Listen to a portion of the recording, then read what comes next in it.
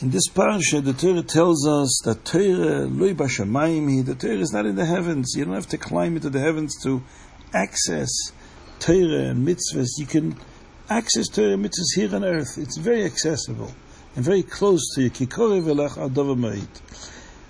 Now, the line Torah loy b'shamayim is also used in Chazal as a description of a very fundamental principle in halacha, that the Torah is not in the heavens, which means that often Chazal have debates about certain halachic issues, and we have two great people having differences of opinion.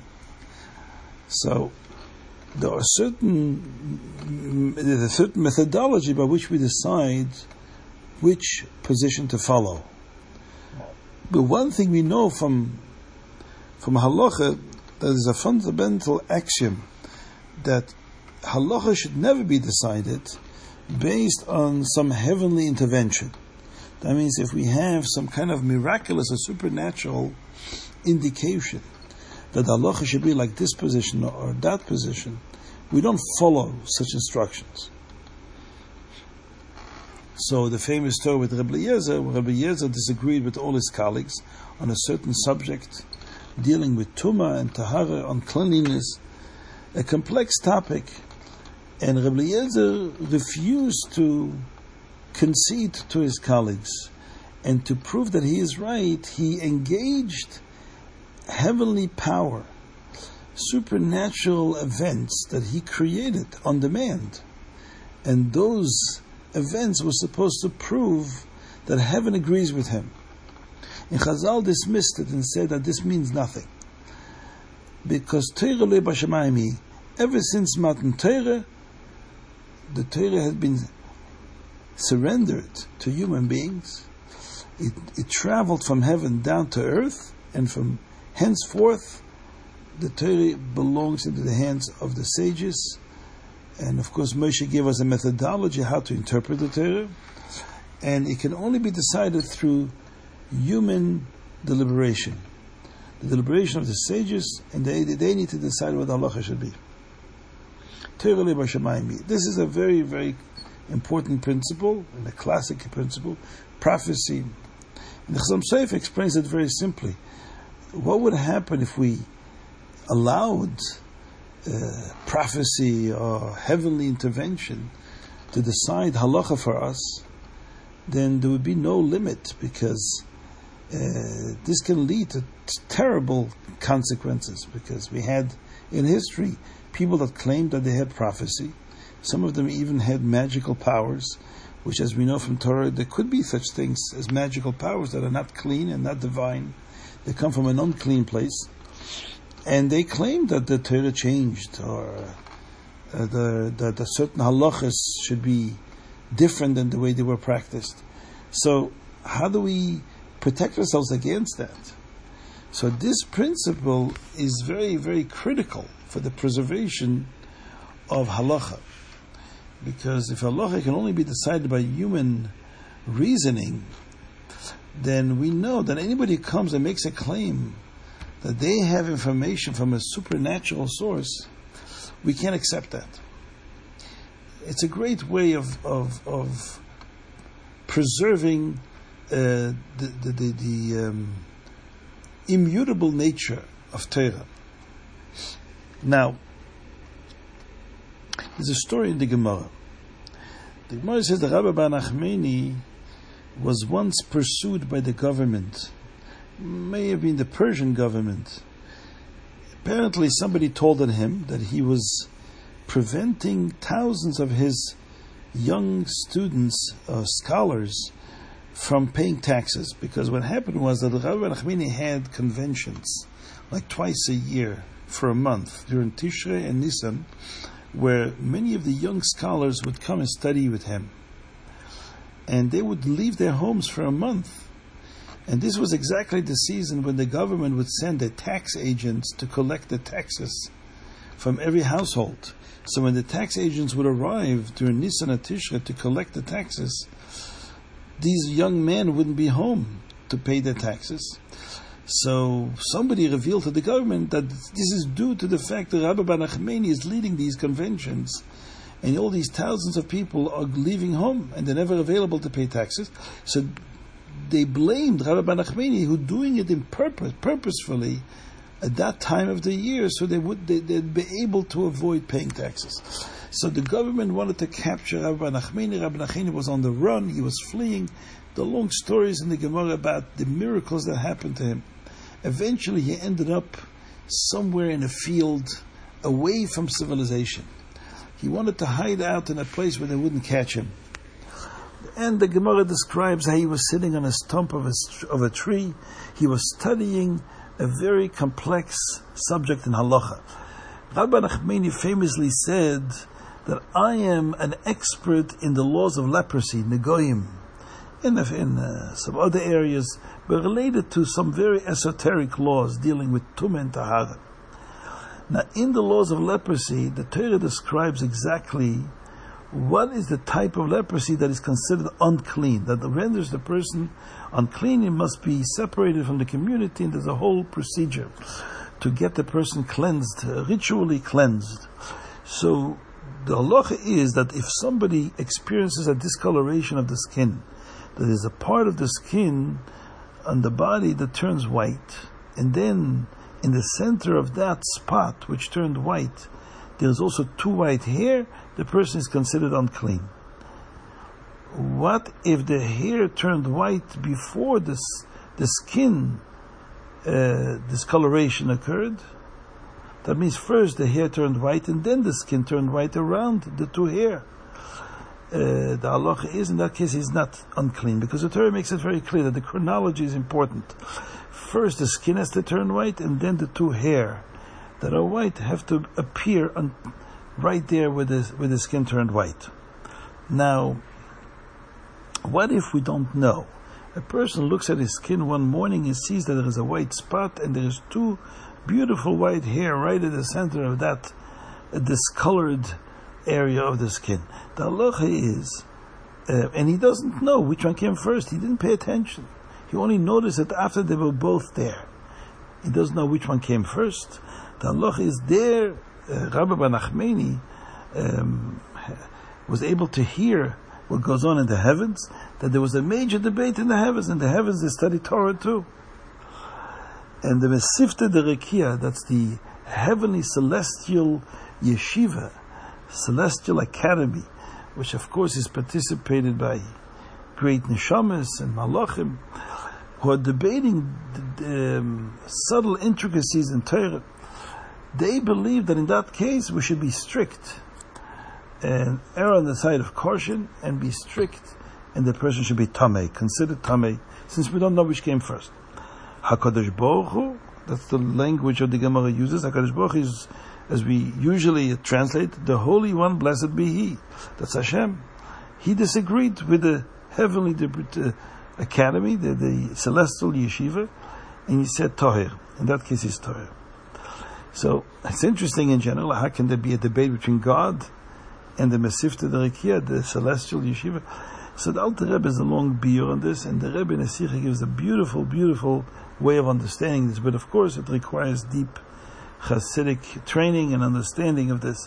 What is HaKadosh Baruch Hu, Mesivta Derekia? So then the decision, the consensus was in the heavens. Since there is a debate on the subject, let's ask Rabbi Bar Nachmani, because Rabbi Bar Nachmani is an expert in this area, the area of leprosy.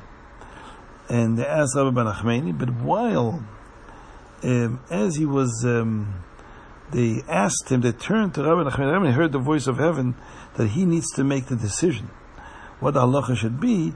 He heard a noise behind him, which he perceived as riders of the king that had finally caught up with him, and he panicked because he thought that they caught him now and they're going to kill him. So from the great panic, the Gemara says he died, but it says that he asked Hashem to take his soul. He says, I'd rather be taken by you than be taken by the agents of the king. And he passed away, but it says this, a moment before he passed away, he was able to respond to the call they called upon him to make a decision about this ambiguous situation, where we don't know which one came first, the spot, discoloration of the skin, or the two hair. And he said, Toher. Toher, it's twice. Toher, Toher. He agreed with HaKadosh Baruch Hu. That's the story in the Gemara. The Gemara says that he died right there in the field. In fact, it wasn't the riders behind him, it was just a bunch of reeds and branches that were moving from the wind, and he thought it was riders. It was a false alarm. But how did people know that he died? So it says there was a note that fell from heaven in Pumbedisa, which was one of the major centers of Torah, right in that area. And it said that Rabbi Nachmani passed away. And the rabbis Abaye and Rava went on a search to find where he was. They knew from that note that Rabbi Nachmani is no longer amongst the living, but they didn't know where his body was. So it says they went out to the fields until they found him. Now, the Rambam paskins not like HaKadosh Baruch Hu, but like Mesivta Derekia. Despite the fact that Hashem disagrees, and despite the fact that Rabbi Nachmani agreed with Hashem, and there is actually a Mishnah where Rabbi Yeshua and the Chachamim disagree on that same question. And there Rabbi Yeshua says, like Mesivta Derekia, that it's Tamei. If you don't know which came first, you should consider it Tamei. The Rambam paskins like Rabbi Yeshua and like Mesivta Derekia. And the question is why? How can he go against HaKadosh Baruch Hu? And the Kesef Mishnah on the spot says, Loi b'shamayim. He cites the pasuk in this week's parasha. Torah is not in the heavens. It shouldn't be decided by even by HaKadosh Baruch Hu himself. Hashem himself said, I want human beings to decide halacha. Says the Kesef Mishnah, however, Rabbi Nachmani was a sage here on earth. He's not in the heavens. And he agreed with HaKadosh Baruch Hu. So why don't we pass like Rabbi Nachmani? He gave the final decision. And he says, because Rabbi Nachmani was on the brink of leaving this world and going up to Shamayim, then whatever decisions he made at that moment, right before leaving the world, it's considered coming from heaven. This answer of the Kesef Mishnah had puzzled many commentaries. Some Sefer, also asked the question, well, what does that mean? He was still alive. If he was literally, physically alive, even though a minute later he was going to be in the heavens, but right now when he gave the decision, Torah, he was a living human being. So what does that mean? Because he was on the brink of dying, therefore on the brink of death, therefore his decision that he made when he was still alive, he was still in the body, it's considered min hashamayim, and therefore it's not strong enough, it's not a basis to use for halacha, because Torah lei b'shamayim. So that forced the Chassam Sofer to say, the reason why we don't have to follow Rabbi Nachmani, and it's considered like Torah b'shamayim, not because he was about to go up to Shamayim. He's not in Shamayim yet. But the problem is, how do we know the whole story? If Rabbi Nachmani was alone in the field when he died, how do we know the whole story with the debate in the heavens, and that they turned to Rabbi Nachmani and he uttered the words Toher, Toher a moment before he passed away? How do we know that? We didn't even, the sages didn't even know that he passed away. They needed a note from heaven that fell down in Pumbedisa, which they picked up, and they found that, it says that, they realized that the Rabbi Nachmani passed away. So the whole circumstances around his passing was totally in an isolated area without anybody's presence. So how do we know what he said? So it must be that just like a note fell from heaven notifying everybody that he passed away, there was probably also a note or a Leonavi or some other supernatural way, Ruach HaKodesh, that they became aware of this last incident that happened at the last moments of Rabbi Nachmani's life, the debate in the heavens, and his position, which he was called upon to make a decision. So since the whole information about Rabbi Nachmani's statement came to us only through miraculous means, supernatural means, then that's Torah min Hashemayim. It's not that the decision of Rabbi Nachmani himself is a decision that comes from heaven. He wasn't in heaven, he was still on earth. And as long as you're on earth, it doesn't matter how long you're going to be here for, you're still here. But since the information to us about Rabbi Nachmani saying that came to us through heavenly means, through Ruach HaKodesh, so therefore we cannot use that story as a basis to make a decision in halacha. This is how the Chassam Sofer says, and he says, I don't understand why the Kesef Mishnah has to give this very difficult answer when there is a simple explanation why we don't follow it. Because the whole story is based on a heavenly information. The emes is that the Kesef Mishnah can be understood very simply. That Rabbi Bar Nachmani, a moment before passing, if we read especially in the mystical sources of the Or HaChaim HaKadosh, or in Chassidus, it says that a moment before a person passes away, something dramatic happens, especially with tzaddikim. The Or HaChaim HaKadosh discusses this regarding Yaakov Avinu. Vayikrevu Yemei Yisrael Lomus. Vayikrevu Yemei. What is the meaning that the days approached Yaakov Avinu to die? And he mentions there a very interesting discussion. But one of the ideas he mentions there is that the days correspond to various parts of a neshama. Our neshama is made of numerous sparks, so to speak, and every spark corresponds to one day of our lives. We're given a certain amount of days that correspond exactly to these various sparks of forces that our soul is composed by.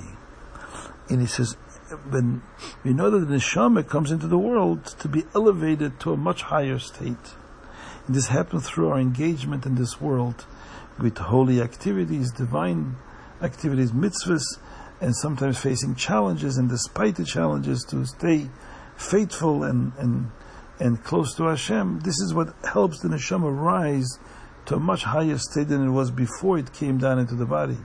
Says the Or HaChaim, but this doesn't happen at once. It happens gradually. Every night, he says, we send up to heaven, to that higher state, one spark of our neshama. The spark of the neshama that corresponds to that day that we have lived, the day before we went to sleep at night. That avodah, that mitzvahs we did on that day, causes that corresponding spark in our neshama has completed its mission on earth. It stays in touch with the neshama, but overall it's already in the heavens. It stays in contact with the person here on earth, but it's the essence of that aspect of the neshama is already up. And every night, so that's why people get weaker as we get older, because major parts of the neshama have already been sent up to their ultimate destiny. That's why he describes it, and he says, at the end of a person's life, Toisev Rucham Yigvoin. David HaMelech says that before a person died, Yigvoin, before death, a surge in a person's life, in a person's neshama, occurs at that moment, a powerful inspiration that he says comes because all those sparks that have been sent up to heaven come back for a final last visit, and they enter the body again for a moment, as if sort of bidding farewell for good with the body. And he says at that moment the person feels a unique experience. It's a heavenly experience. The mindset of a person, it seems, changes at that moment.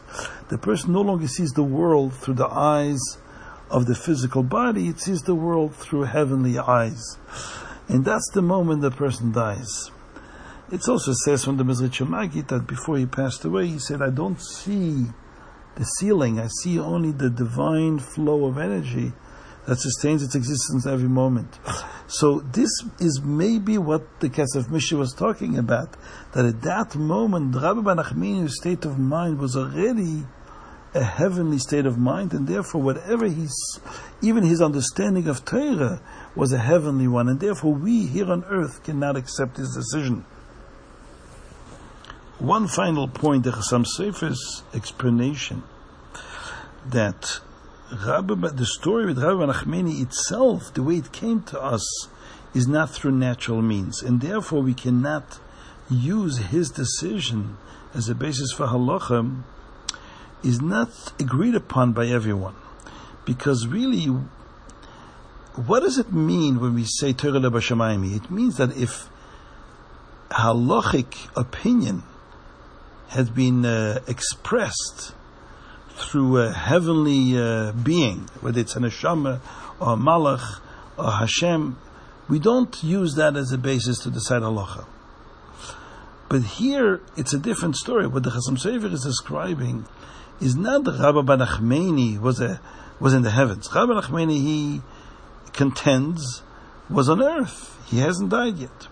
Why is it that we don't accept his decision? Why do we consider his position, the way we perceive it, as a heavenly position, therefore we don't rely on it, is because the way we know the story. But who says that is excluded based on the principle of Torah lebashamayim? As many commentators believe that Torah, when we say Torah is not in the heavens, it means when heavens cannot decide what halacha should be. But we can rely on heavenly information, for example, to know whether a certain reality is true or not, whether something really happened, whether certain facts really occurred. And so there's evidence for that in the Gemara. You can rely on Eliyahu Navi coming saying that this and this occurred. Then the halacha would be decided by the sages. But sometimes you need to know the facts for it. So here, to know whether Rabbi Nachmani said something or not, who says we can't rely on supernatural resources of information? Once we know that to be true, now, Rabbi Nachmani said, we know that he said so, and he was a human being here on earth, so why shouldn't we follow his position?